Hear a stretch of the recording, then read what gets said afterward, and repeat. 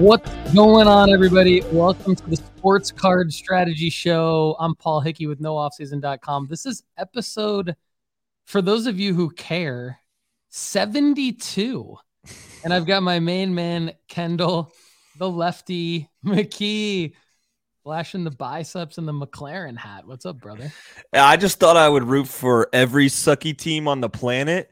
You know, we got Everton bottom of the league, McLaren bottom of the freaking what's it called? Paddock. Grid. Yeah, I mean it's just horrible. It's just horrible, bro. I know. We and you got the Detroit Tigers on. We're just a bunch of suckers out here. Yeah, and I'm a Michigan State guy too, so there's that. Oh, bro, you could have left that one at home. You could have left that one at home. I know. We're at the bottom of the standings, Lefty. What can you do? You know, there's nowhere to go but up. And today's show is going to perform a lot better than our teams have performed. That's for sure. To tell you all that.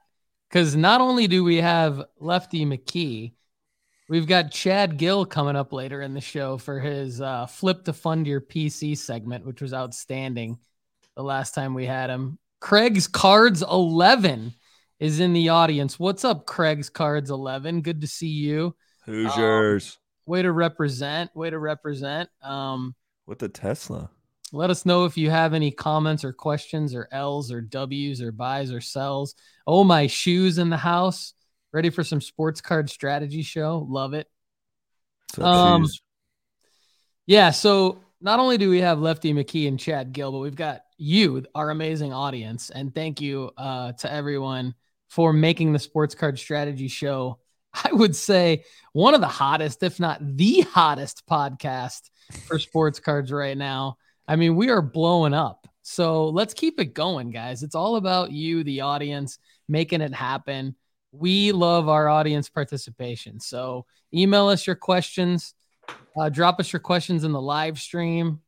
Hit us up on social media at No Offseason Card on Twitter, at Sports Card Strategy Show on Instagram, at Lefty McKee, everywhere that social media exists.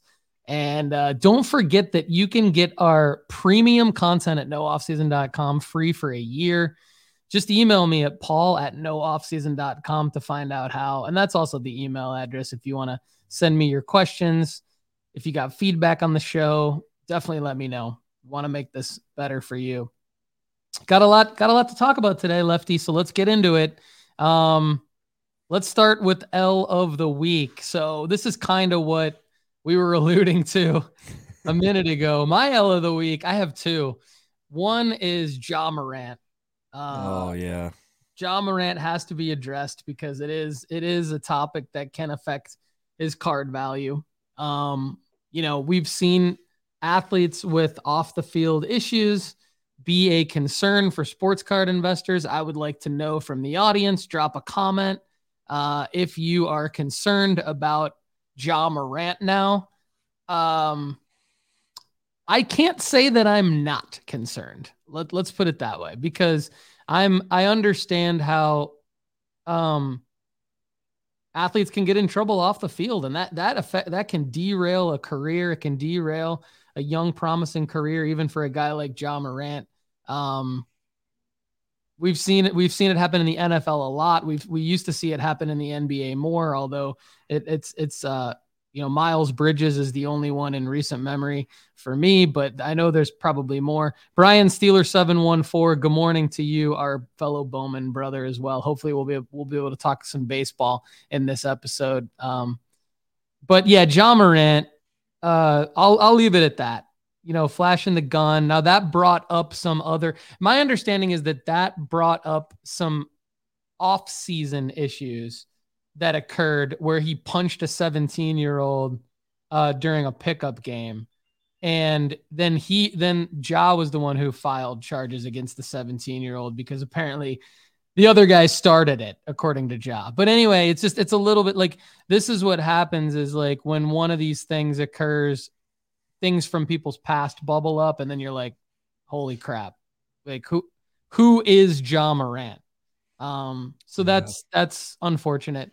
And then my other one is Oscar Piastri. This is an obvious one for those of you who have listened to past episodes of the Sports Card Strategy Show or been at nooffseason.com to check out our content. Oscar is a guy for the last year, almost exactly a year ago, I started touting Oscar as a guy to buy in sports cards. Now, it's his first race. This might be a little bit of an overreaction. I kind of like we kind of knew he was going to go through some of this where you can't just step on the grid right away as a rookie and dominate like you did in F3 and F2, of course. So Oscar still has a lot of upside. I'm not saying that he's an overall L. I'm saying he's just the L of the week, because when I was checking I didn't watch the race, but I checked in on the ESPN app as I was out and about, and I just saw he was already out. So that was just like, okay, that's an L. Got to talk about that on the Sports Card Strategy Show. I don't think that we would see like a huge dip in his card prices or anything, because he's still that hot prospect for the season. You're touting the McLaren hat. What do you think of my L's of the week, Lefty? And we definitely get into yours if you want. Yeah, I think the Ja Morant stuff is tough. I mean, it's just like I'll just leave that one there. I mean, it's just like it is what it is, but the guy's got to be smarter. Like you're the one of the best athletes in the league. You don't see LeBron doing that. But other than that, man, I'm super excited for the rest of the season.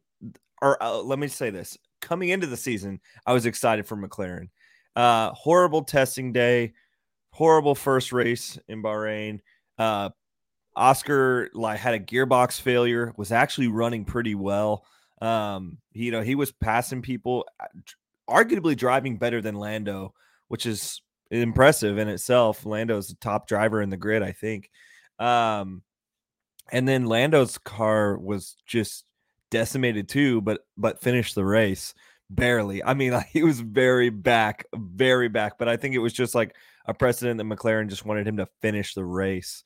They didn't want to have both drivers pit early. But Oscar was really running well. I mean, you even see that like today he was like, I'm disappointed for how the race went, but I'm excited about future races because we were running well. And he was passing people and being the guy that we think he's going to be. So honestly, if his prices are dropping right now, go scoop some up. I don't want to say like he's going to move on from McLaren, but what I do see is like Russell had struggles at his first team, and now look what he is. So it's not just like these drivers are just taking over instantly. It's not like in other sports where you can just dominate instantly. I mean, like there's a reason that these old dudes are on the grid forever. Like there's a lot of experience that is related to the sport, and congrats for Alonso for making the podium for the 99th time in his history. So pretty sweet. Absolutely. That's another discussion I'd like to maybe get into is F1 collectors versus investors. Are people because for me, and if you listen to the show, this probably won't surprise you, but I'd be like, okay, sell Fernando Alonso, but I don't know that that's necessarily a sell just because people are collecting him. So and especially F1 card collectors and investors, and maybe we can get into that a little bit more in the sell of the week and flip to fund your PC. That strikes me as a flip to fund your PC potential move. If you're an Alonso collector, are you selling a bunch of Alonso stuff that you've been holding for a while to flip it into maybe a bigger Alonso card right now because he is, getting the headlines right now based on his podium in Bahrain. So let us know what you're doing. I'm curious to know. Lefty, do you have an L of the week other than the fact that you were just like without power for a week? Absolutely, bro. Like that was horrible. These storms in central Kentucky, there was tornadoes touching down and everything, but there's trees all over our city that are just like falling on houses and stuff. It's kind of ridiculous. So if you guys think about central Kentucky, go ahead and send up a prayer. It's been wild out here. We didn't have power for I think like almost 2 days or something, and there's other people that won't have power till like Wednesday. My place of employment doesn't have power, and it won't until Wednesday. It's pretty wild. So it is what it is, but we are safe here at the McKee household, at the Lefty household. Thanks for the good wishes for all my shoes. Yeah, that's great. I feel the same way. Glad you guys are safe. Glad you have power. I certainly don't have the patience that you have, so that I don't know what I would have done. We were okay here in Tennessee. We got like one quick little power outage, and then I had to reset my clock on my stove and my microwave. So oh man, tough out there for the Hickey. I know, super tough. All right, so my win of the week, I just got to talk about my guy Tyrese Maxey real quick. I think he's a guy that definitely is has become a notable favorite of the hobby for sort of obvious reasons. He lit it up at the end of his rookie season. He followed it up with a great sophomore season. He's having he was injured in, most of this season, his third season, but he basically Doc Rivers eased him back into the lineup after he came back. And so for a while there, it looked like it was a buy slightly lower opportunity for Tyrese Maxey because two reasons. DeAnthony Melton was on fire while Maxey was out. And Maxey was out.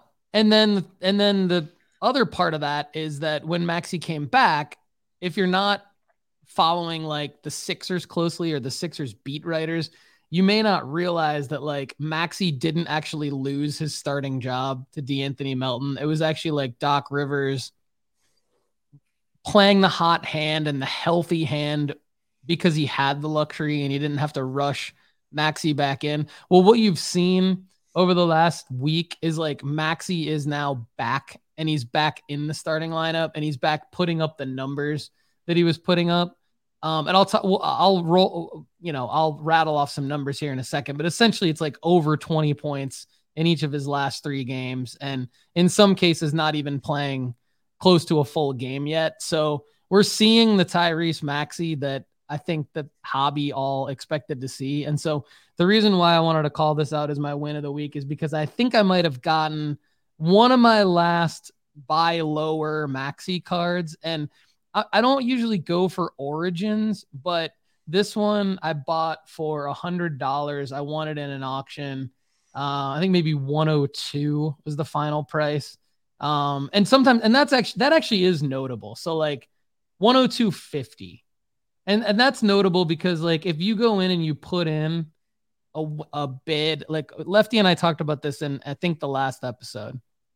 If you go in and you put in a bid of $100 and then you set it and forget it, you might be the highest bid up until the final minute of that auction. But somebody's going to come in and snipe you at like 101 or 102. And so what I've started to do if I really want the card is I'll do something like I'll go higher, a little bit higher than normal by maybe like $5 or $10, but I won't make it an even number. I'll make it like something that's like a random favorite number of mine.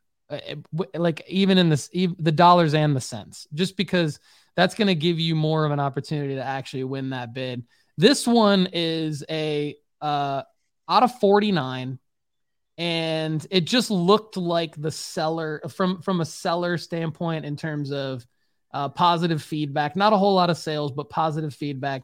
You're never going to really be able to tell. Origins typically have some soft corners and stuff. So I'm expecting at least one soft corner on this. You can't tell from the photo, but the way that it's packaged already in the one touch with the sleeve over the one touch. And the fact that it was, a lower price Tyrese Maxey out of 49 rookie auto like that's kind of what it's a simple move. If I didn't win it, it wasn't going to upset me. I won it. I thought it was a good price. So I wanted to call that out as a win, mainly because Maxey is a guy to just kind of put a bow on at this point. I think you probably stop buying Maxey now.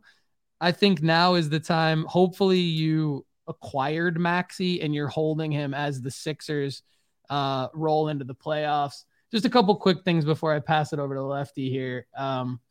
Basically, Maxey is okay. He's points. So March 1st at the Heat, 27 points in 37 minutes.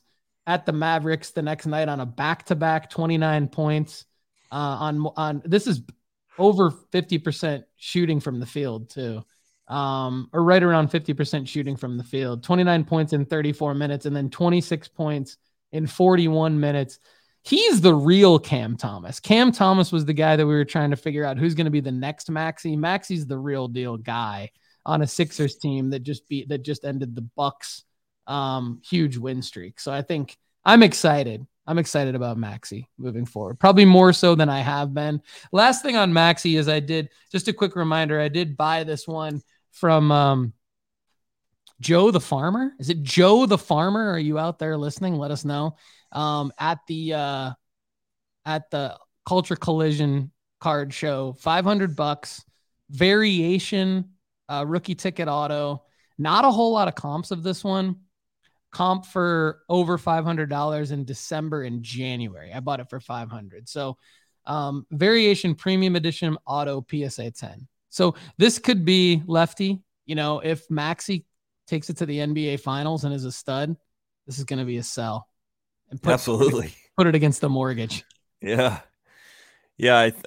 Maxey's just been incredible. I think, we've said that 1,000 times on this podcast, at least. One of the guys that we can't stop talking about because he honestly can't stop doing good things.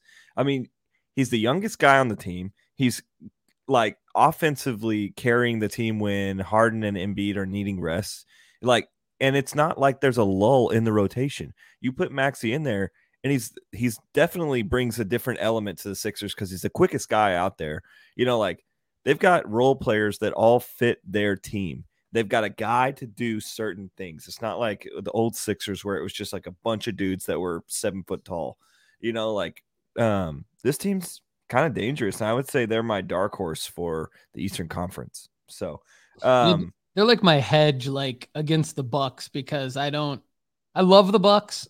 I want the Bucks to win, but I'm buying Maxey as a hedge. Cause then if Philly gets past him, I've got my Maxey cards, but I'm not buying Maxey. I already bought Maxey. Let me clarify. I'm not going to go buy more because I think now it could be a little bit of a risk. Yeah, I think at this point, it's something that Philadelphia teams in every sport have been in the finals, and they've lost in every sport in the finals. So if Philly gets to the finals this year and they lose to a Western Conference team, I'd be pretty shocked. So, if they get there, I think whoever gets there from the East wins the NBA Finals. I don't think the West really has a chance to win it. Tough. So, but I also want to point out some other names in basketball that are doing some things that are notable. IQ, Emmanuel Quickley played 55 minutes last night out of the total 58 minutes that the Knicks played last night. This Knicks team is 5th in the East, not a contender, I don't think, for the Eastern Conference, but Quickley is doing some things that's pretty impressive as well. Him and Maxey were teammates at Kentucky, and he often gets overlooked by Maxey, and should, honestly. They're different players completely, but Quickley is becoming a player of his own as well.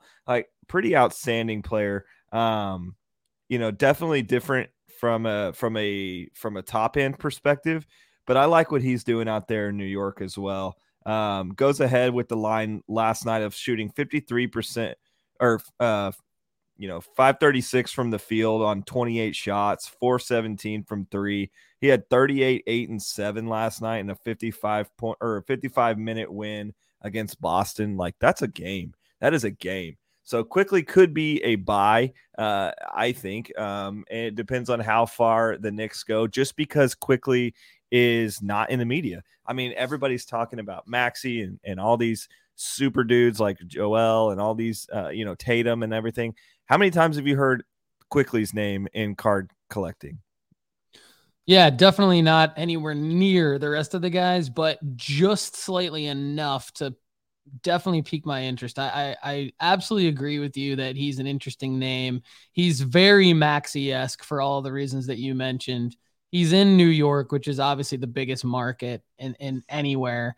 And so you've got a huge opportunity with Quickly. I think the the only risk with Quickly, I think, is just buying the right cards at the right time. You know, he put up 38 last night. So great call on him. I think Brunson was out, maybe. I could be wrong, but I think Brunson was either limited or out, maybe dealing with some kind of nagging injury. So what I would do with this one, Lefty, is I would say, like, put Quickly on your short list for buying him when he puts up 8 to 10 points. Yeah, something, and does that for a few games in a row. But definitely the Knicks are right now in the 5th spot.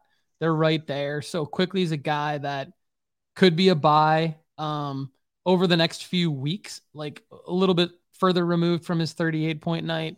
But then could put 38 up in a playoff game, and then that could be. I think the bottom half of the East is really it's tough. Like, I mean, all those teams are kind of just blech, and so I could see the New York Knicks winning their first playoff series. And then at that point, you could flip him into something, I think. But also wanted to take a minute to talk about J-Dub, Jalen Williams. I think the Thunder knocked this pick out of the park. Like, that's another loser team that I'm a fan of. But Jalen Williams has been incredible. He's the Jalen Williams from the first round Jalen Williams, and he's from, I think, like, frick. I should have looked this up before I said anything, but he's from a smaller school. Keep talking about him and I'll look it up. And the other Jalen Williams is nice too, but he's a second rounder. But Jalen Williams had the opportunity to be the second first round pick that the Thunder that drafted this year. And of course, Chet Holmgren was like their big player. And Jalen, I think, had Chet not been hurt, or had he not been hurt, I don't think Jalen would have really got the minutes that he had this year. And he's just been incredible. I mean, he's top 100 in the league, especially in points categories. Scores 32 points last night. I mean, Shea is out and he's carrying this team. I mean, 32, 5-5 last night, and he hasn't eclipsed less than 10 points since February 23rd. And at that point, he had 9. He has 22, 15, 27, 24, 20, and 32. I mean, this kid loves to dunk. He loves to be a high riser. He's a guy that's a really, like, fun player to watch. And I just think the Thunder got it right again. Love you talking about that. So this is Jalen with an E Williams, the 12th overall pick. He's from Santa Clara. There it is, Santa Clara. I wanted to say San Diego State, and I was like, that's not right. Yeah, I mean, close sounding with the S sound, but Jalen Williams with an I, Jaylin, was the second round pick, number 34 overall, 6'10" from Arkansas. Yeah. So, I mean, simple way to understand whose card you're pulling or bidding on. Jalen is the guy Kendall's talking about, even though it's definitely a bit confusing with the same first name. Yeah, love that you're talking about him, because there's basketball card strategy is huge. I'm a basketball card guy mainly because there's less risk in basketball from a longer term. You have a longer runway for potential upside with basketball cards. This is a bit of a opinionated soapbox of mine, so feel free, audience, to agree, disagree, push back, have this be a discussion. But one of the reasons, we all love the hobby because, like, we can all pick whatever we want, right? There's so many different options, so we can decide what to collect, what to invest in, what to take a chance on, all this stuff, which is fun. And then there's obviously tons of different sets and brands, but from a sports standpoint, football to me is super risky because you have almost no margin for error when it comes to injuries. Baseball has an element of risk in that you get, when Bowman Chrome firsts come out, when they first come out, they're extremely expensive. So you're buying in at the top of the market, and you have to really get good at prospecting to make money. But there's opportunity there, but there's also prospect fatigue, and there's not a guarantee that everybody's going to make it to the major leagues. So there's that risk in baseball. F1, there's just really a few guys who are going to perform. Like there's not as many guys, which I like about F1. So it's kind of like narrower. My thing with and soccer's spread out all over the world, so that's very hard to invest in. The thing I like about basketball compared to everything I just named is that less injuries, less players. Typically, it's when somebody puts up a career high night or is on the top 5 plays, or makes the all-star team. Like, just it's more predictable to hit the markers, and then the markers do what you thought the markers were going to do in basketball. And you can have guys like Marvin Bagley be the second overall pick, do nothing for like 4 years, and then get traded, and you see a spike. Like, it's just so a guy like Jalen Williams is easy to overlook, but he fits every single thing that we always talk about, and he's just sitting there as a NBA player, and he could be a solid role player on the Thunder for 3 years, and then all of a sudden he could become an all-star, and become very significant, or he could get traded. And I mean, so there's a lot of different reasons to like a guy like Jalen Williams. And didn't mean to cut you off, Lefty, so can come back around to this, but my two buys fit this exact mold of Jalen Williams. So my 2 buys are super risky, but only because like you'd be spending $100 or so to maybe get a guy who doesn't perform for a little while, and then I think eventually performs. So really, I think the only risk with these 2 guys is that, not that there won't be opportunities to sell them, but it could be a little longer than you think. One's Michael Porter Jr., who I was just not interested in at all for the last few years for injury reasons. And so he's still super risky. But the thing I like about Michael Porter Jr. right now is that, now this is my buys, right? So we're getting into my buys. Michael Porter Jr., like Contenders rookie ticket autos, are in BGS Gem Mint 9.5 and in PSA 10s. They're less than $150. Contenders rookie ticket autos, just base Contenders rookie ticket autos, less than $150. Now, when you go up to say the Optic rookie ticket auto in a Gem Mint grade, you're gonna be looking at several $100s. But even the ungraded Michael Porter Jr. or the PSA 9 Michael Porter Jr. of the Optic, super cheap.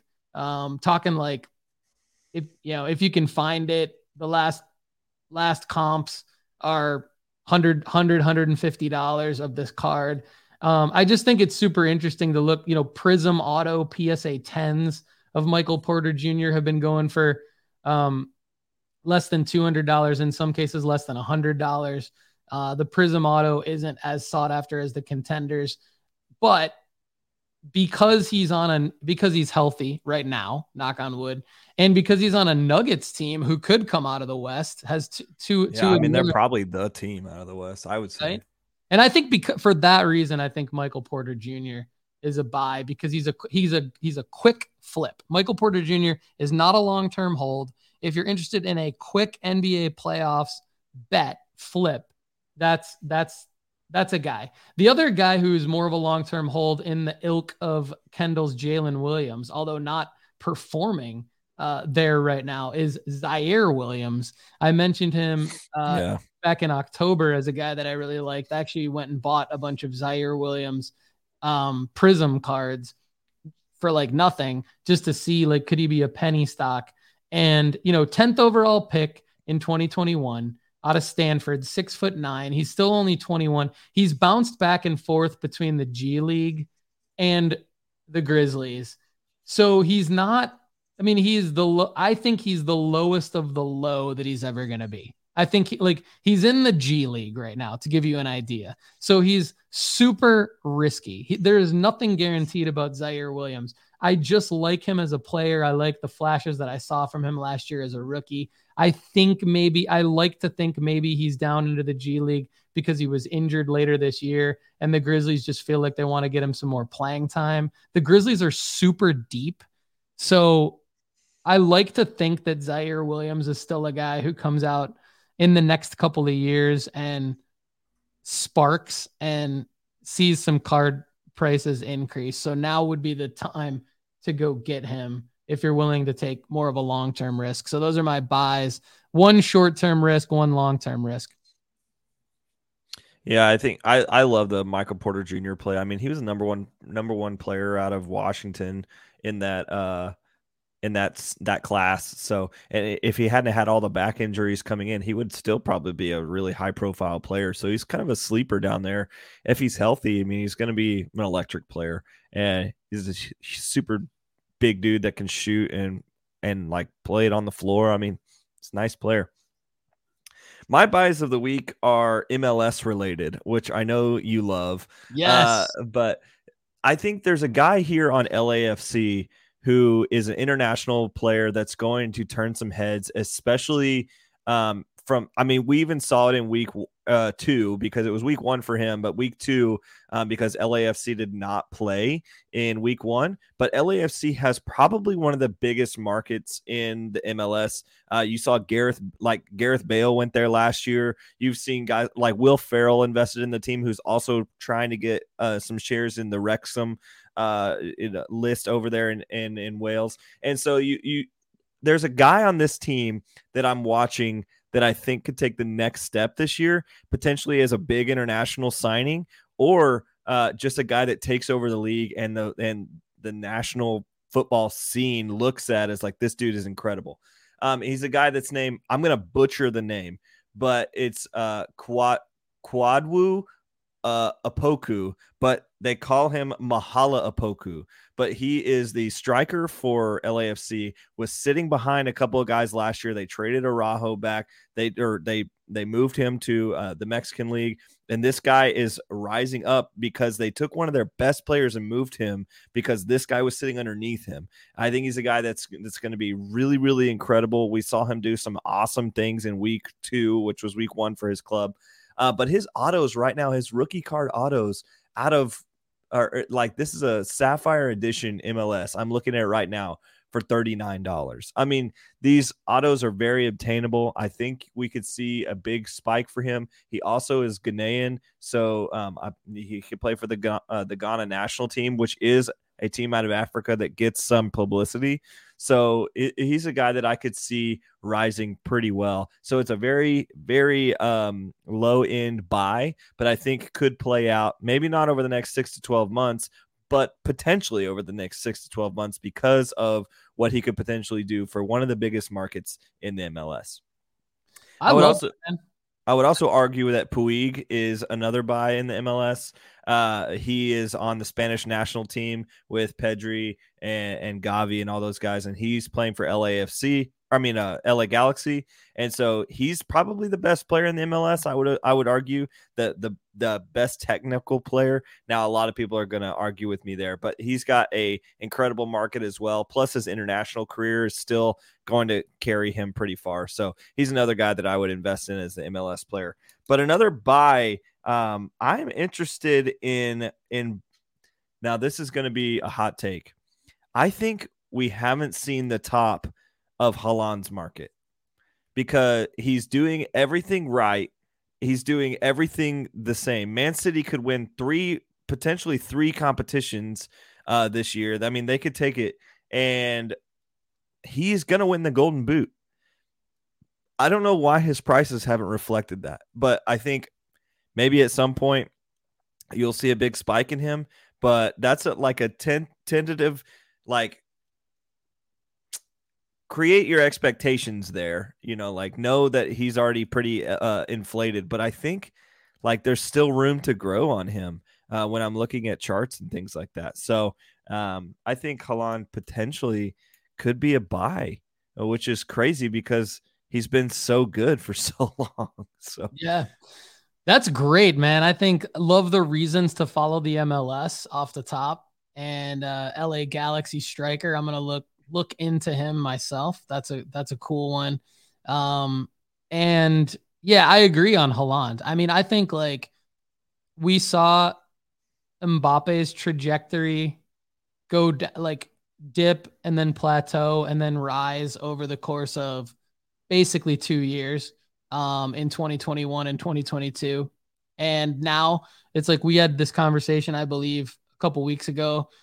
Within one of the last 2 episodes, I think we just had a brief conversation about Mbappe just being like solidified now as like you can't go wrong having him. And I see Haaland in the like right there with Mbappe. Like it's almost like I think like the only reason why he's not right there at the moment is because Mbappe just had the moments in the World Cup, even though France didn't win. Basically Mbappe won. I think he won everybody over. So I think Haaland is right there. Now he may or may not, as of now, he's not going to have really the World Cup shot, but he's only 23, maybe like I think that would be the oldest he is right now, 23. So, Southern Soccer Idiot is with you on Haaland. He's the only player that he acquires and does not sell. So that's great. Southern Soccer Idiot, good to see you on the show. I hope to see Southern Soccer Idiot and some of the rest of you. He's 22. He's 22. Nice. Riqui Puig. Riqui Puig is way too good for the MLS. He's taking the easy money, and I hope to see him back in Europe in the next couple of years. That's interesting. SSC, I think you will. That's why I'm saying he's an opportunity for a guy that shouldn't be in the MLS, which is not really a knock on the MLS in this case. Puig is just too good. He's so good. And so I think we could get national attention on him. He's a guy that if you bought a card, you could watch him every week. It's not necessary. It's really obtainable to watch him every week. It's a Galaxy team that's young. And Puig is going to be, if they win, he's going to be the reason they win. And that's another reason why you should always listen to the Sports Card Strategy Show.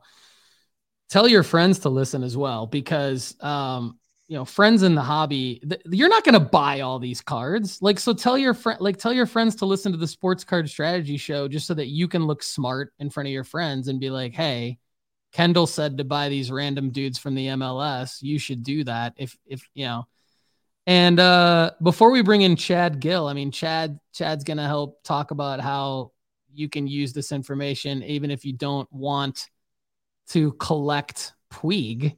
Maybe you want some extra money to fund your PC. So we're going to bring him in a second. Before we get to our sells, Craig's Cards 11. He's in Evansville, Indiana. Yeah, that's not too far from where I live. Pretty close to Kendall in Lexington. VJ, good morning to you as well. VJ loves Kendall's McLaren hat. RPO Sports Cards in the house. Good morning to you as well. Yes, let's have a great week. Love it. Yep. Oh My Shoes is with me on the basketball cards. I know my guy Gary from Hoops and Cards would comment on my basketball cards rant that I had earlier in the show. Greeny Green, good to see you. I like the Greeny Green, like represents money, but I don't know. Like I don't like the Greeny Green to me has stood out as like Richie Rich green of the dollar bills.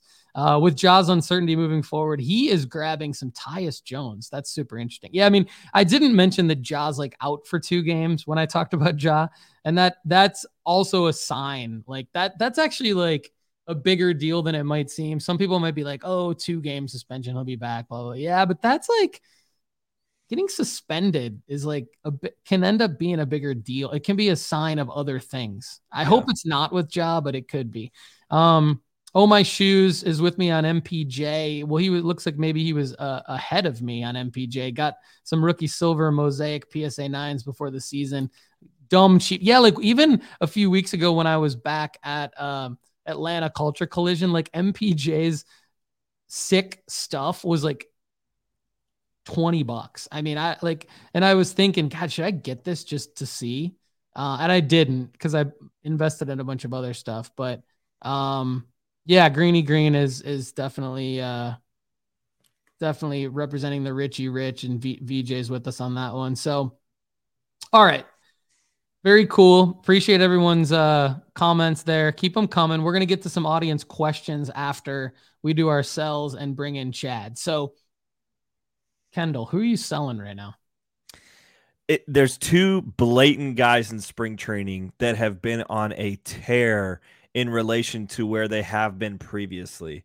And you're going to recognize both of the names probably. One of them is Jason Hayward is playing for the Dodgers. And he is a guy that used to play for the Cubs and was on that Cubs World Series team. No, not Jason Hayward. Sorry, that's a basketball player. Frick, messing this up. But anyway, I'll jump to the next guy real quick. If you'll bear with me on the Dodgers pregame here real quick. But the other guy is Jarred Kelenic. So Kelenic is destroying baseballs right now. And this is a guy that was a top prospect all over a couple of years ago. And we are seeing him come back into spring training. And he's got like 4 home runs in the first week of spring, or first 2 weeks of spring training. He's electric. Looks like he's electric again. Here's my theory on this. I think he's a guy that's super, super, super comfortable with average pitching. Like, if you put him out there in AAA, he's going to be a AAA stud.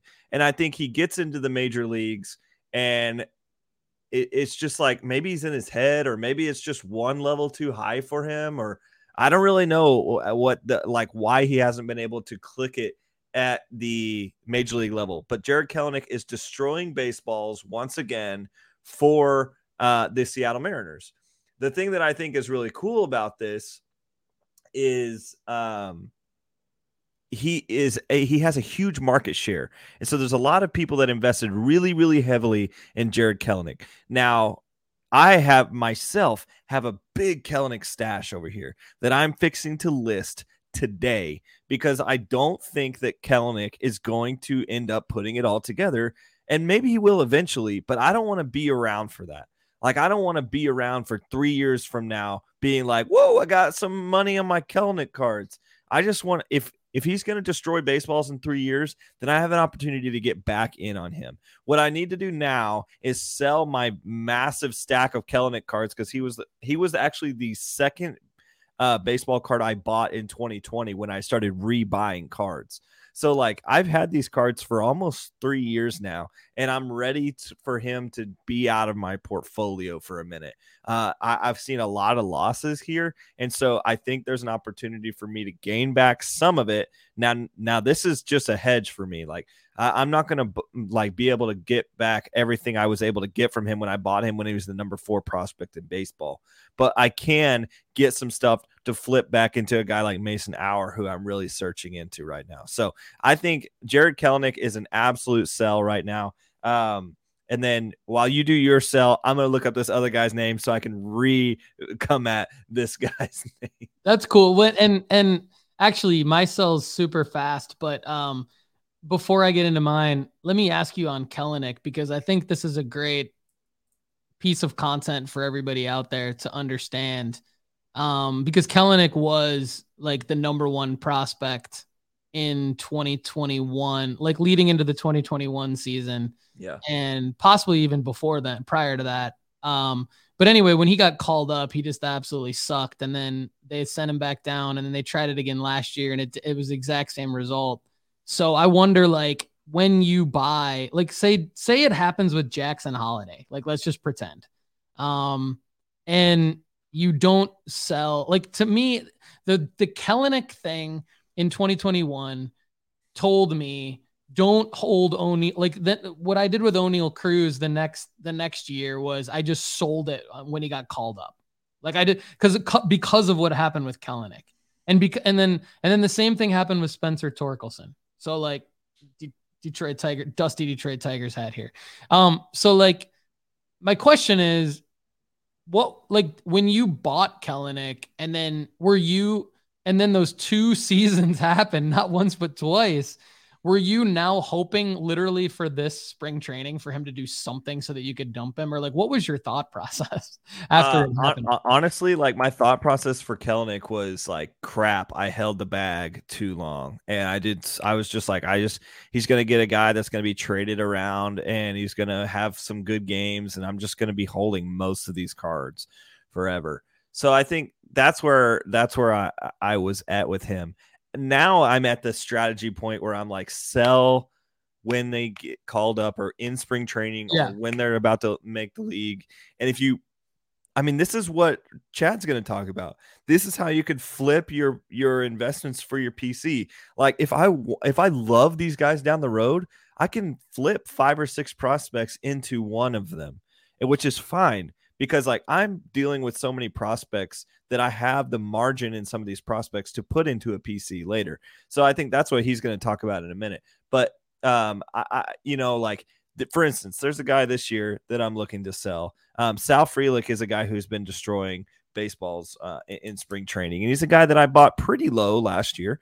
And he's a guy that I could make a little bit of margin on. I don't think he's going to be a top prospect. So I have some margin on him right now. So I'm probably going to put him on eBay next week. So it's like, but that's just, like the Indy thing, the Indy Rodriguez. Do I believe Indy's going to be a big major league player? I do. But am I going to hold all of his cards until he's like an MVP? No, I'm not. I don't think he's going to be an MVP. So I'm going to sell his cards like now. So you need to design a graphic visual that kind of shows like the opportunity cost or whatever of like holding an Indy Rodriguez. What's the chances of him becoming the MVP? And then like you even said it with Julio Rodriguez. Like you actually verbalized what we're talking about a few weeks ago with Julio Rodriguez when you said basically after he won Rookie of the Year and had like an amazing rookie season, his card prices were about the same, maybe even a little lower than they were at the beginning of the year when he basically got the call up, right? So, all right. So my sell is I'm going to bring in Chad right now because I'm going to give him some credit on this one. My sell is courtesy of Chad Gill. It is De'Aaron Fox.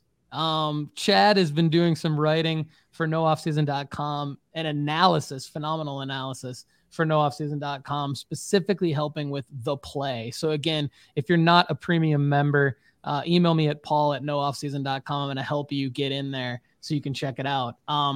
But Chad came back around and said, if you took our advice on holding De'Aaron Fox cards, you're about to cash in on some profits. So we told you to basically buy and hold him earlier in the season.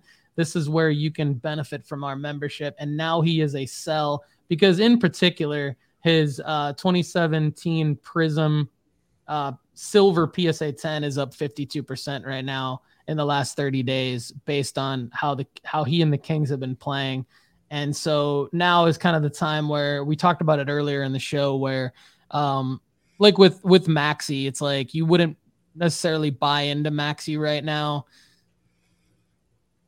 because the risk is probably greater than the reward at this point based on his pricing. And that's the same with Fox, because if you think the Kings have a chance of winning the NBA championship, you're probably a little bit delusional. So now is probably the time to go ahead and just dump De'Aaron Fox, and then you can always buy back in. So anyway, thanks to Chad for the great analysis on that at nooffseason.com. And good morning to Ryan Borusky. Just saw you commenting. Thank you so much for the kind words on the show. Let us know if you have any questions. So Chad Gill, our main man here, we're going to let you do your thing for a few minutes on flipping to fund your PC. And then let's take some audience questions together. And whenever you have to jump off is totally fine. So whatever time you can give us here on flip to fund your PC, we're all ears. Welcome, Chad Gill, audience member turned analyst for nooffseason.com and the Sports Card Strategy Show. Good morning. De'Aaron, writing that for De'Aaron Fox was one of the hardest things I've done because De'Aaron Fox is my son's favorite player outside of Giannis in the NBA. He has autographed jerseys, autographed cards, PSA 10s coming out our ears, and he refuses to He doesn't want to sell any of his De'Aaron Fox, but my De'Aaron Fox, they're on eBay right now for sale because the whole hype cycle is to flip to make the profits so you can fund your PC, and you can't get attached in this business to any one specific card or player for too long. So I know you guys have talked long before I ever came on the show about you can actually just focus on one player and make a bankroll. There's ups and down roller coasters with every single player over the course of a year or 2 years, different hype cycles, different teams do well. Damian Lillard dropped 71 points. There's things that are going to cause cards to go up. And when they go up, you got to sell on the way up. If you wait and try and time the peak, that's when you lose money. You end up with a 3-year stash of Kelnick cards, right, Lefty? Yeah, man. Exactly. I was messaging Lefty the other day. I'm like, we got our sell of the week this week. This is an easy one. Yeah, he was like, hey, I'm calling this before the show. I was like, you're exactly right, bro. Awesome. There we go. Hey, look, we can be accused of pumping and dumping. I don't think we have the audience for that. That's exactly what I was gonna say. I think our audience, we are a very, very niche show. I would love to have the influence to be able to pump and dump, but at this point, everyone listening, we appreciate you listening and watching. And if you want to help us get to the point where we could pump and dump, definitely do it. Share the Sports Card Strategy Show with everybody that you know. Anyway, Chad, back to you. What little nuggets do you have for us today, man?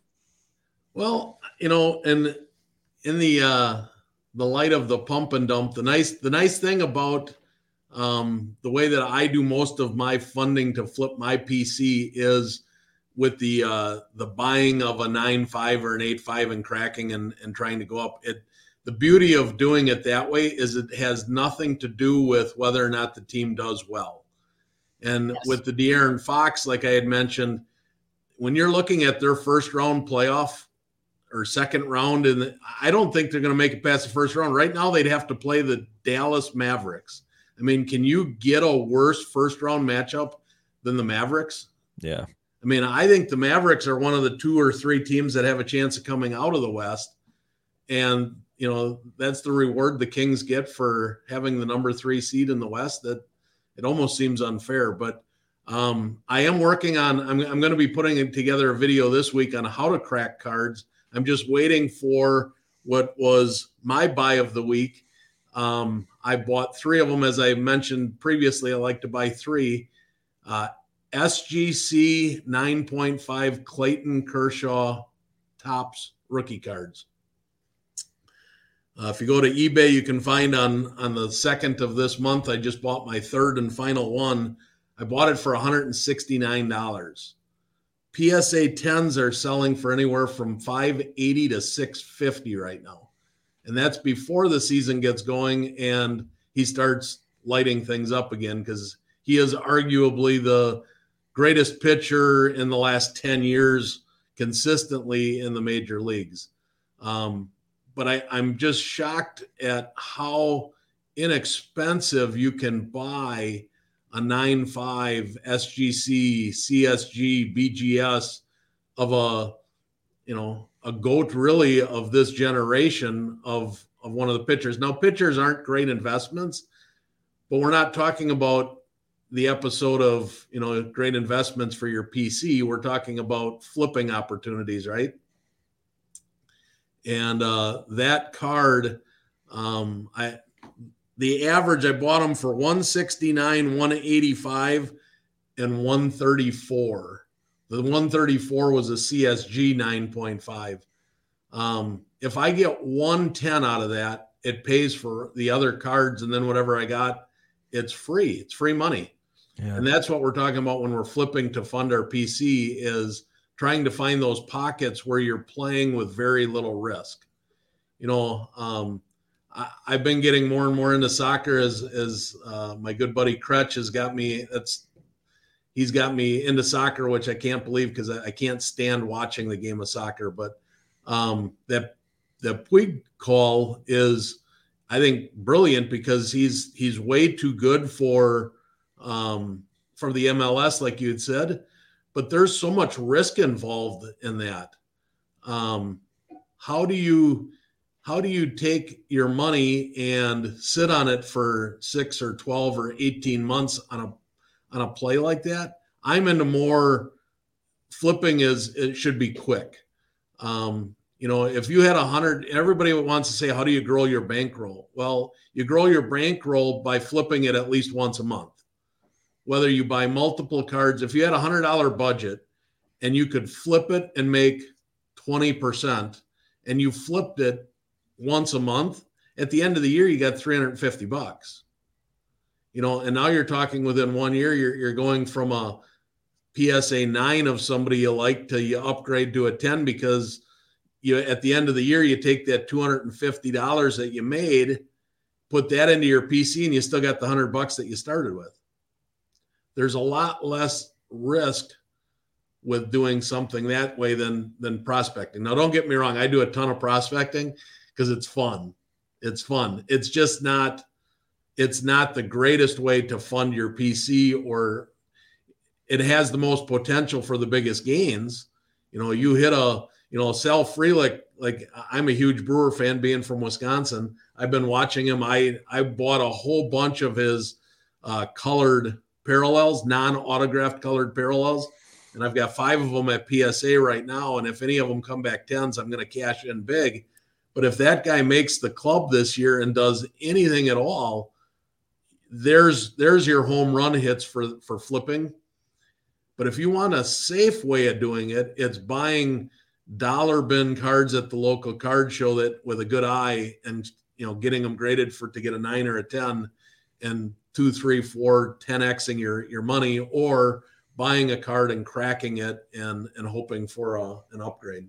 Yeah, absolutely. And Chad, I absolutely love your Clayton Kershaw example for today. For many reasons, the hobby is missing this type of content. And that's one of the biggest reasons why we're collaborating to create this for nooffseason.com. And I get just as excited personally about the ability to have like some arbitrage like that as much as I do with prospecting. So with Kershaw, what I like about it is you're taking an already established player with a solid collector base, like a solid Clayton Kershaw, even though he's a pitcher, and you made the great point, it's not a prospecting play. It's not like a buying Clayton Kershaw as a player because you think his value is going to go up. It's actually completely different. It's buying an already established player with a market, with a collector base, where it's just a simple, this is a gem mint in the case of CSG. If it's an older CSG slab, the 9.5 was their older gem mint. So if it's that, or in the case of SGC 9.5, it's a grading company, notoriously hard to get a 10. Maybe a 9.5 does cross over into a PSA 10, and it's not at all, has nothing to do really with Clayton Kershaw's performance, except for the fact that we just kind of know he's going to dominate. So it's like this profile can be applied across baseball. It's different than baseball prospecting. It's another way to get involved in baseball cards, to flip, to fund your PC, to make money. Even if you want to do this move to keep the money in your pocket, like we're not going to, that's what this show's about as well, of course. And so, it can be also applied.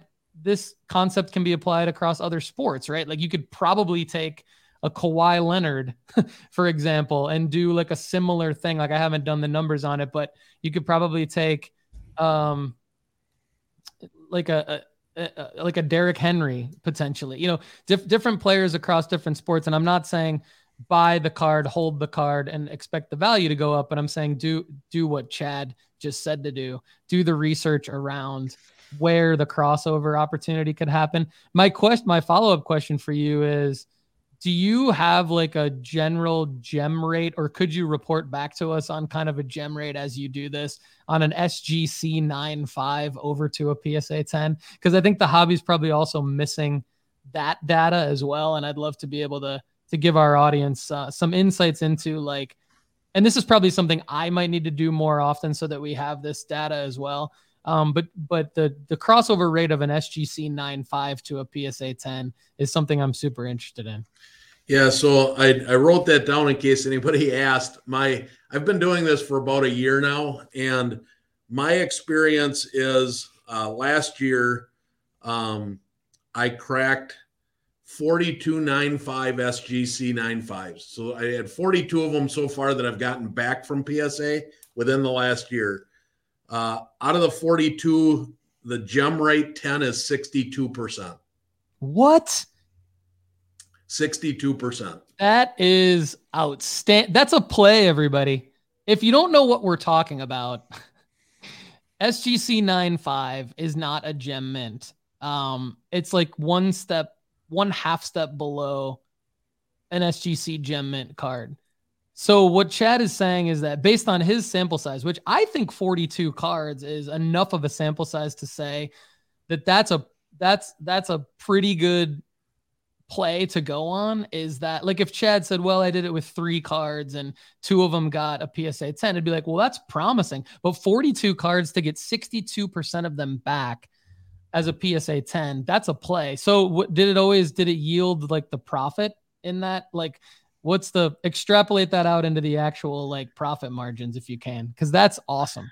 Well, like I said, I like to do. You haven't sold all of them yet though, right? No. I mean, quite a few of them I have. And right now I currently, because I've been doing more and more of this because it's becoming the safest, easiest way to flip the money. But I'm learning as I go there too, because timing matters.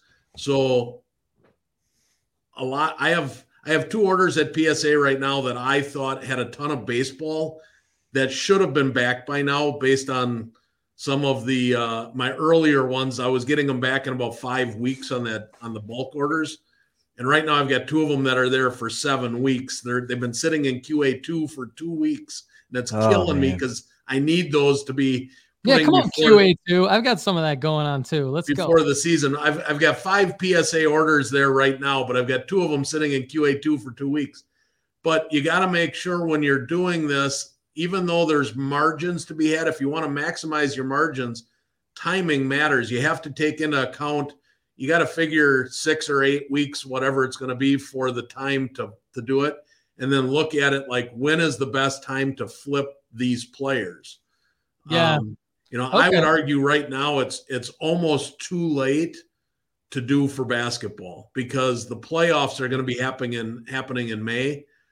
If you send off an order now and you don't get it back till the middle of May and your player gets knocked out in the first round, it's getting really close. You maybe could get another week or 2 and get lucky on a basketball play.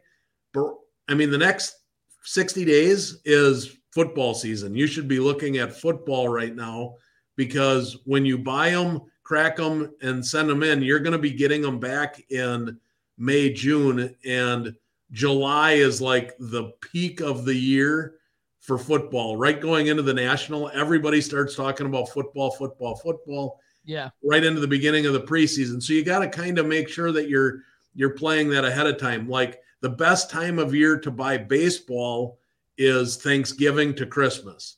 That's typically the lowest time of the year. So you want to make sure that you're timing, not just making the play to flip, but you're thinking far enough out in advance that you're planning that it's going to take 6 or 8 weeks to get the cards back. That's amazing. So we're talking about cracking slabs. We're talking about using all the same principles when we just buy to flip later. And it's brilliant. We're talking SGC 9.5s, CSG 9.5s, BGS 9.5s over into PSA 10s, but very specific. We're not saying like it's always going to work. This is actually something where Chad spends a lot of his time researching what is the specific card in the specific grade for the specific player. So this is actually like, in my mind, one of the more scientific ways to, if not the most scientific way to build out your bankroll in sports cards, to either put more money in your pocket, fund your life, or fund your PC, which I think most of us are probably the most interested in. So this is phenomenal. And we've already got Greeny Green saying this is good enough for him. He's going to look for some Luka. And again, like Luka's a guy. So to Chad's point, like Luka's probably late for this year, but Luka's Luka. So like Luka is like, if you want to do Luka, that's fine because there's always the next year with Luka. You know what I mean? Yeah. So it's like if Luka could get to the NBA finals this year, lose, but then win the championship next year, like he's that guy. So I think he's a safe one if you can find obviously the numbers working in your favor. I don't know. Saka is a guy in soccer for VJ chiming in. Going to look for some 9.5s. Jude Bellingham's name being mentioned in the comments by VJ as well. Rusty Emigard, good to see you on the show. You have missed a lot, but the good news is that you can catch this right back on YouTube, Apple, or Spotify. So you really actually haven't missed it. Attaboy, Rusty. Good to see you on the show. And then Ryan Borusky. We might need to have Ryan Borusky come on the show because he seems way funnier than I could ever be in the comments. Crack in this case does not kill, he says. And then Ryan says, so can I deduce that the yield for SGC 10s to PSA 10s would be even better? Well, like, and bias wouldn't play. I'm glad you asked this because we're actually not talking in this context about crossover grading. Sometimes we do.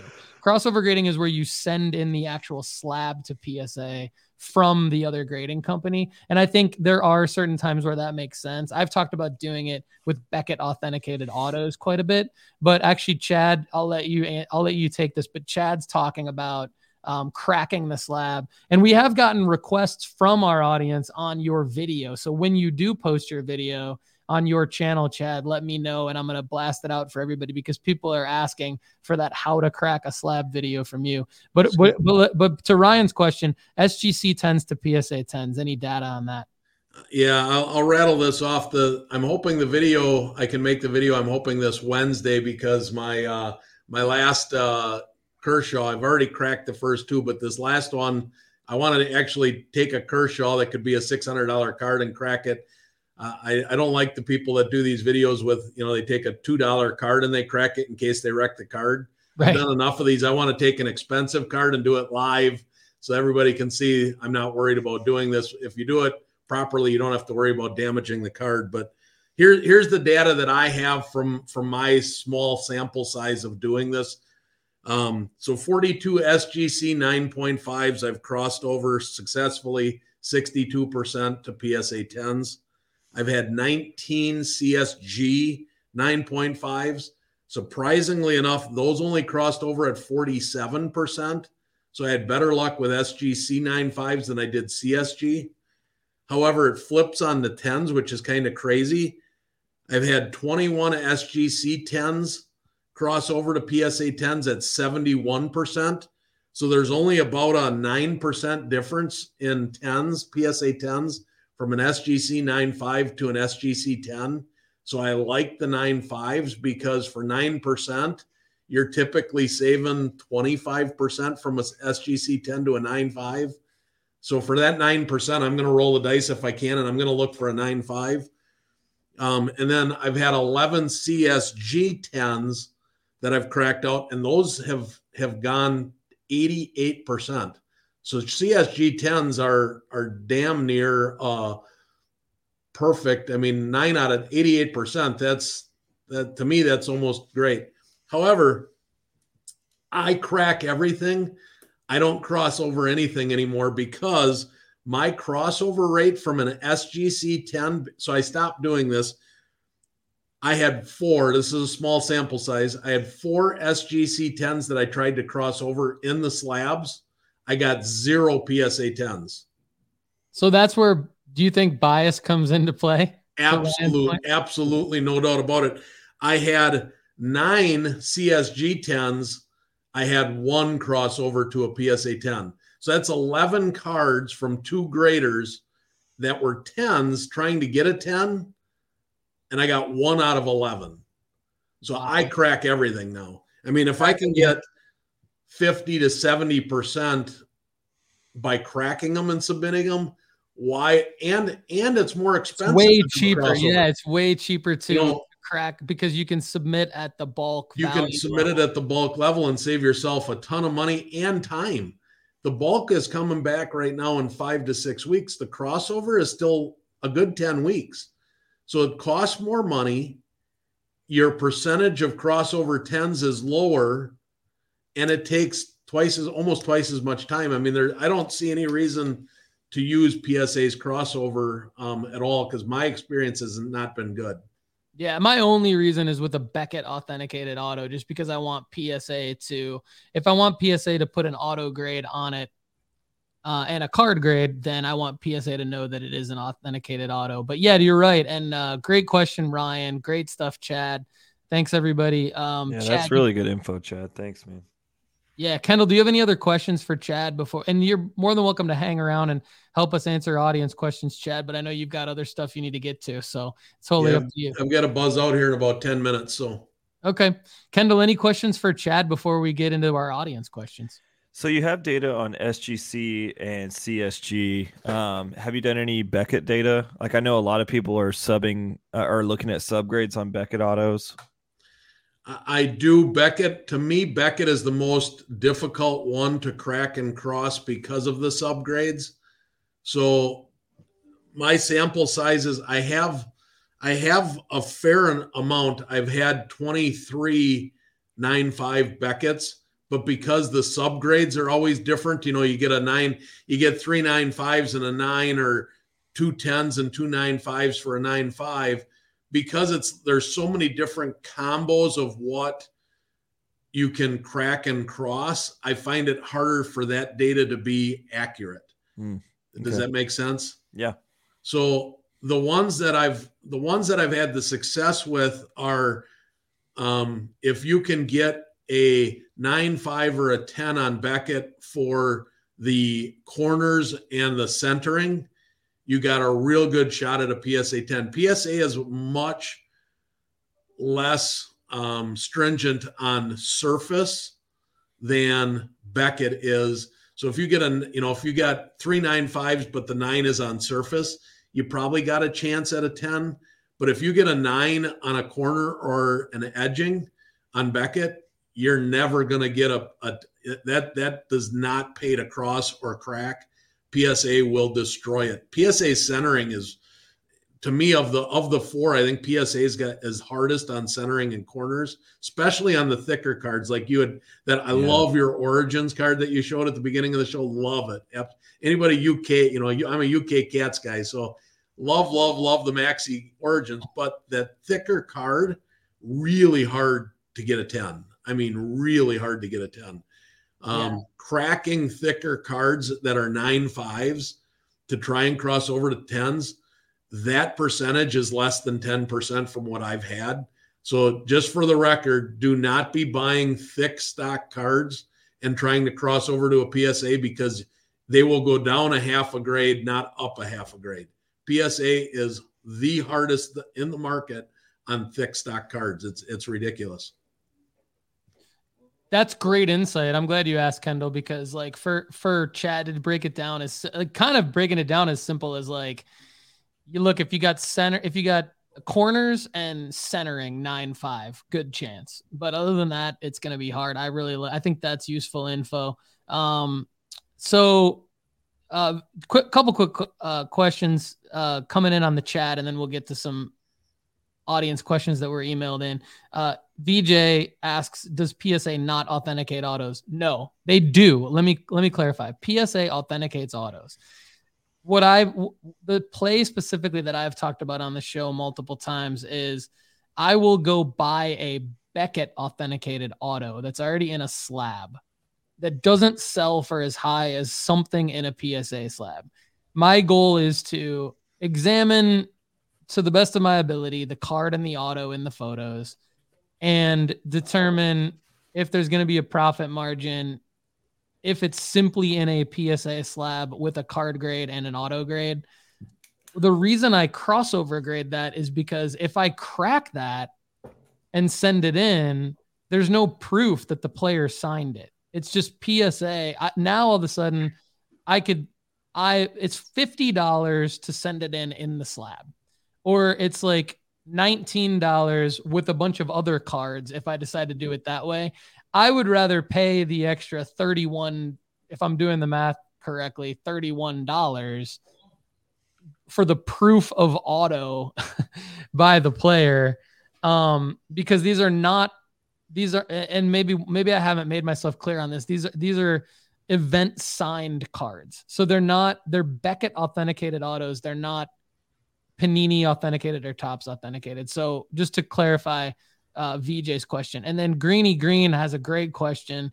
Do certain brands cross over better? Now we're really testing Chad here because he's already just knocked the ball out of the park, but wondering if he has any data around like brands. So for example, in Greeny Green's example, like Prism versus Contenders, something like that. That is a great question. It's not one that I have tracked. I do have everything in a spreadsheet so that I could probably calculate that for next week for you. But that's not something that I have at my fingertips. But I haven't noticed, other than the thicker cards not grading as well.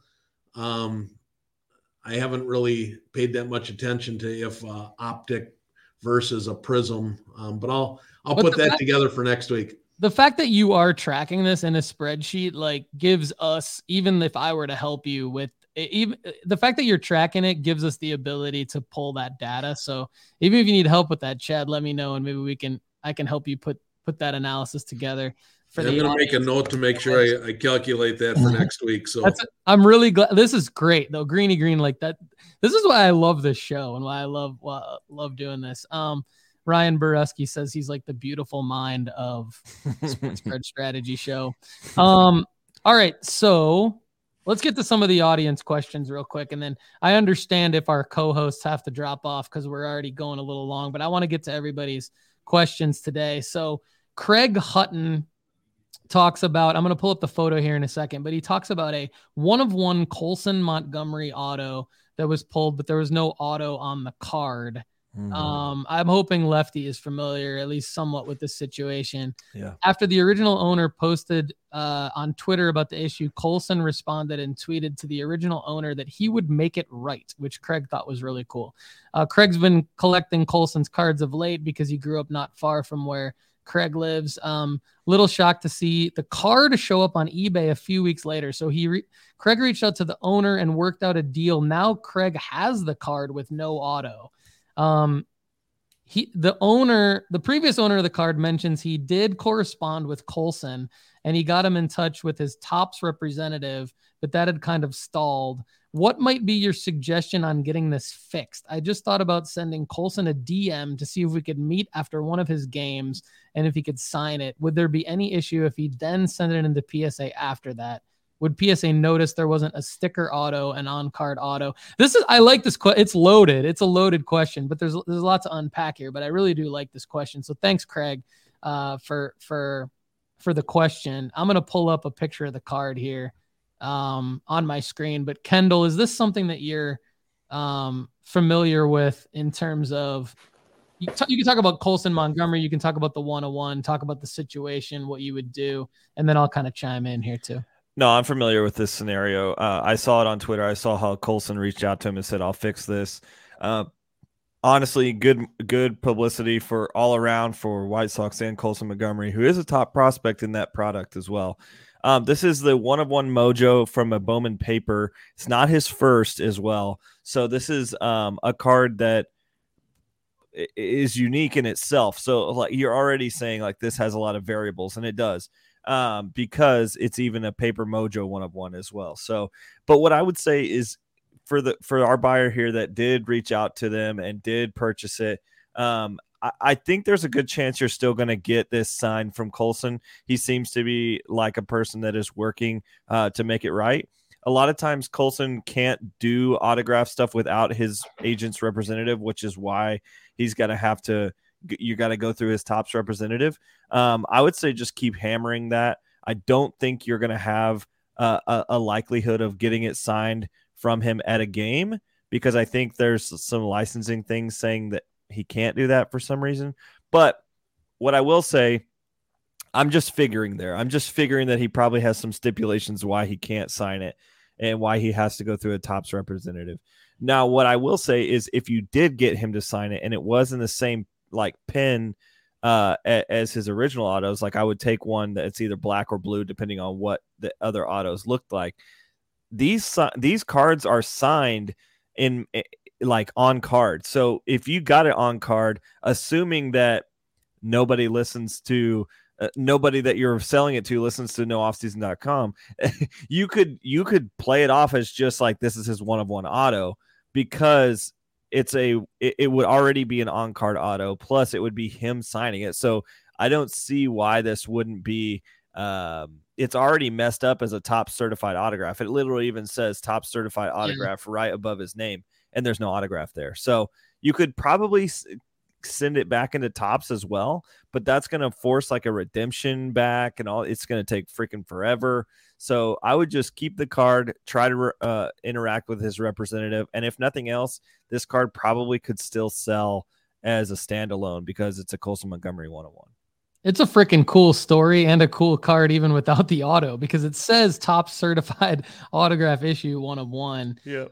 It is one of those things where Lefty and I talk about, like, the more you have to explain something, the harder it is to sell it in this world. So, I do feel your pain on that, but I think it's really cool, Craig, that you went out and you have this story now. You have this card. I would just as a sport, see, my experience is from being a sports fan and from working in professional sports and having gone to a lot of games and kind of having a knack for like what the players' routines are and when to get autographs, and like something that my son and I have done a lot of. So more as fans than as like trying to do it for monetary value. But I would say, like, if you go to a game, I'm going to basically piggyback on what Lefty said. Everything Lefty said, I love that. I would take that as the real answer. If this were me, if I had this card, I would try to go to a game with my son, and I would bring the card, and I think you're going to get, if he already knows about this, Colson, I think you're going to get a good moment with him about the card. To Lefty's point, I don't think he would sign it, but you'll probably get a cool moment with some photo and a conversation, and maybe he'll sign something else for you. And then eventually he will sign this card. Like, it'll be another with these guys. If you think about in your life, you're busy. You need to be reminded multiple times to do the same thing. Now multiply that by like 700 for a professional athlete.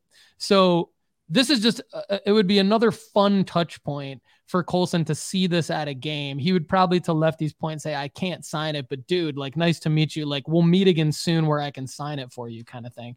I love Lefty's idea of getting the same color pen. I think Chad would probably agree. So, let's move on to the next question, but good stuff. Thanks, Craig. Thanks for being a loyal listener of the show. Keep it coming.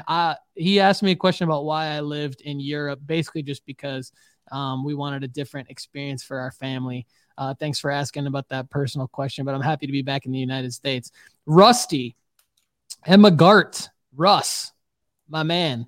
His question is around old 70s Topps tall basketball cards. He sent in cards to Beckett, and I'm going to attempt to show the results of his cards, but essentially a couple of them came back. So like Kareem Abdul-Jabbar, 1974-75 Topps came back with a final grade of 4.5.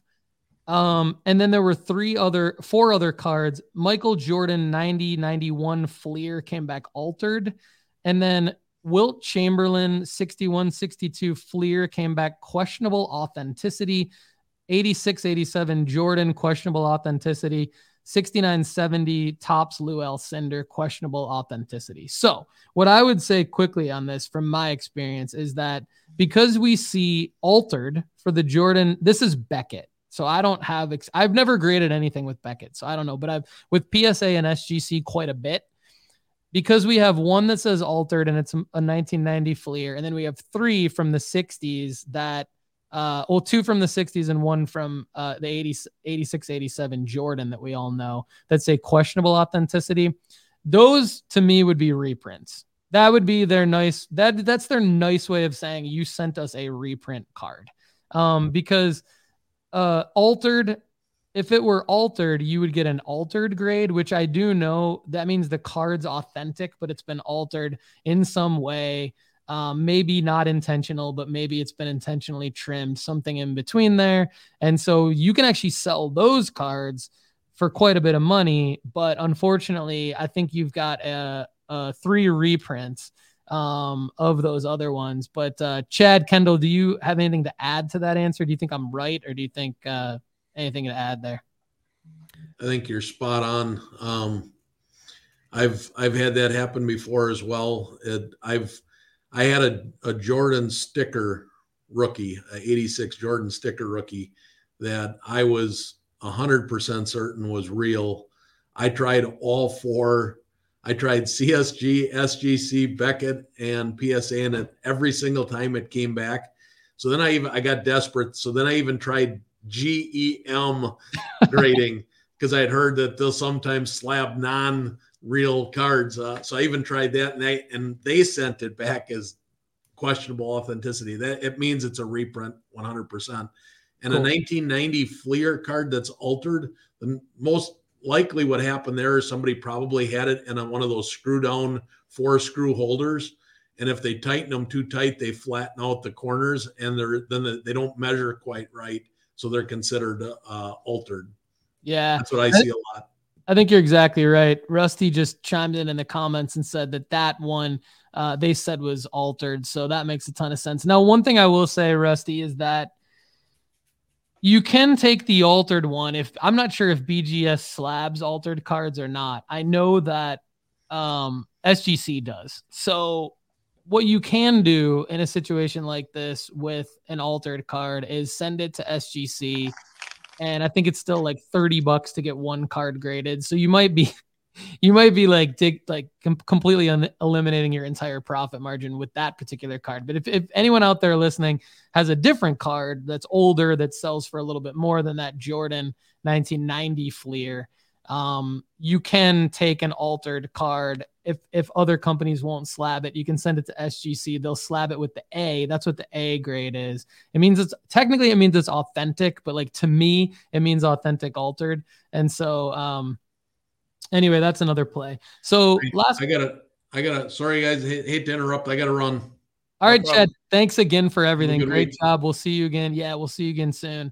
All right, thanks. Chad Gill, everybody, really appreciate his work at nooffseason.com and Sports Card Strategy Show. Real quick, Ryan Borusky says that he had the same experience with a second year Jordan. PSA sent it back, an MBA at PWCC. Yeah, I'm familiar with that. Sent it back. SGC graded it a 5. That's interesting. Keep trying, basically. Yeah, I would be happy with a 5, especially after all of that. All right, so here is Scott Fuquay. My main man, Scott Fuquay, emails me a lot of questions. Always happy to answer any of your questions that you email me at paul@nooffseason.com. What is your opinion on redemption cards? Redeem them or sell the redemption card? Kendall, I need your help with this one. There are 5 specific cards that Scott sent me. To me, my overall answer is it depends on the card. It depends on your patience level. And it depends on the brand. There's a lot of different variables here, but Julio Rodriguez, 2022 Panini Prism debut signatures silver prism redemption. Trey Murphy III, 3 different Trey Murphy IIIs. 2021 Panini Select Auto, 2021 Panini Recon Auto, 2021 Panini Recon Jersey Auto, and finally a Josh Sargent 2021 Panini Chronicles Ticket Auto, serial numbered out of the random 289. I have redeemed some redemption cards, and they took forever and a half to come back. Even if they did come back, they were not what I expected them to be. I would say no matter what, from now forward, I've kind of set a precedent for myself that if I pull a redemption, I'm just going to sell the card. I'm not going to scratch it. I'm not going to redeem it. I'm just going to sell it for what it's worth and keep moving, because most of the time these redemption autos are taking forever to come back to you. And sometimes the player never intends to actually sign. Like I know LaMelo had like a ton of redemptions at one point that were out there, and LaMelo wasn't going to sign them, but they were still like moving like, oh, maybe I'll get something for this. It's just like there's a lot of different things about redemptions. There's even a class action lawsuit about redemptions that I believe favored it in favor of the card company, but I hate them. They're the worst part, I think, of opening a pack of cards. Like when you see a redemption on them, like frick, like I just got to move this on eBay now for whatever I can, rather than pulling a sick auto. For like one time we got a I think it was like an out of 50 Torkelson auto in a Bowman set. That would have been worth a freaking butt ton of money, but we sold the redemption for like, I think, maybe half of what it would have gone for. It's just disappointing. Honestly, it's the worst part of the hobby, I think, other than eBay scammers. So I would always sell the redemption. It's a tough place to be in, but just get it out of your hands, man. Let somebody else be, especially when we're talking about 6 to 12 months flipping. Like that's kind of been the precedent that Paul and I have kind of talked about, the timeline with which we talk about most of these things, just 6 to 12 months. Other than vintage, I think that's where we're at with that. But you're not even going to get these back in 6 to 12 months. I think I've heard of like 3 or 4 situations where they come back fast, and those are few and far between. So yeah, great answer, Lefty. I'm glad you have a firm answer on that. I'm gonna echo your thoughts and just say sell the redemption cards. I'll add a little bit of a twist to it. I think that you've got J-Rod, Trey Murphy III, and Josh Sargent. All 3 of these guys happen to be pretty hot right now also. Like I just looked up Josh Sargent because I don't pretend to know this off the top of my head, but apparently he scored a couple goals last week, or a couple weeks ago, not last week, but he's scored a couple goals. So Josh Sargent is a U.S. men's national team member in soccer. For those of you who don't know, this is Panini Chronicles ticket auto. So that headline in a eBay search would be a good one right now. Trey Murphy III has had some amazing outings this season for the Pelicans. He's been on fire. Just really like can shoot the 3, take it. I mean, aggressive dunker and a good defender. So I think selling him now would be the play anyway. So I think you kind of have to look at, is the player, sell like Lefty said, but then even on top of that, it's like another reason to sell, Scott, is that these guys are hot right now. So their name in an eBay search is going to have more eyeballs on it. And that's how you would list. You would obviously put redemption in the headline and in the description, and you'd have a photo of the redemption card, but you would have the list there. All of that stuff in the listing is going to actually show it towards the top of the search and should get a lot of eyeballs. That also helps.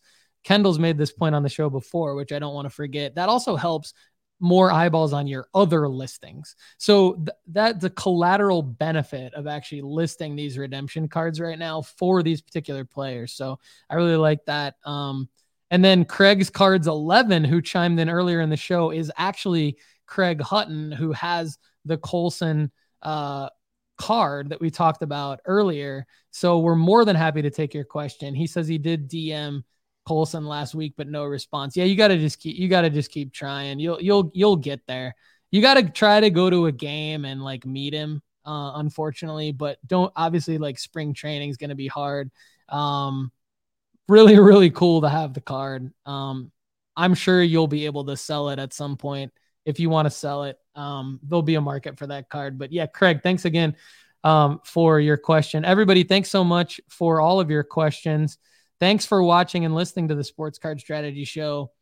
We are growing. We are getting bigger and bigger, but we're always going to be here for our core audience, and we want more and more of you to be our core audience. So if you're a loyal listener and have not asked a question yet, please reach out. Lefty McKee on social media, Sports Card Strategy on Instagram, No Offseason Card on Twitter, and Paul at nooffseason.com, of course. That's honestly probably the best way to get me, because I'm always checking and responding to my emails more so than I am on social media. But anyway, everybody, thanks so much for watching and listening. Lefty, anything else you want to add before we take them to the rock music today? I think I'm really interested in the WBC that starts this week, the World Baseball Classic. I didn't really get enough time to talk about that. There's a lot of big names that are going to be in it, and some of them that are going to be interesting on the investing market. Trout being probably the one that I'm most looking at. So look out for the WBC. It's real baseball happening, competitive baseball. So, Kendall, how does that affect spring training? Is that simple? Is that just like, hey, these guys that are in the WBC don't really need spring training anyway, so they're going to use it as a better, more elevated real life game experience than what they would get in spring training, and then they're going to be able to be done and start the big league season or does it affect their ability to start the big league season? I think it does affect the big league season at some level. A lot of teams are asking players not to play depending on their situation. I know it's particularly interesting for pitchers because they ramp up early, which is not good for your arm. Like your arm works in cycles, especially if you've got you're 10 years into a career, your arm knows when it's needing to get ready. And when you throw that off and you're throwing meaningful innings in March, like that's I'm not a huge fan when it comes into longevity of the player in terms of their major league career. Like for instance, I'm a little bit worried that Trout's going to go into this WBC and his back issue is going to happen again. Now, I don't, like he's already seen, we've missed a couple of years of like he's borderline the injury prone tag, and then he's going to be on this WBC roster. It's a little bit scary. But it is what it is.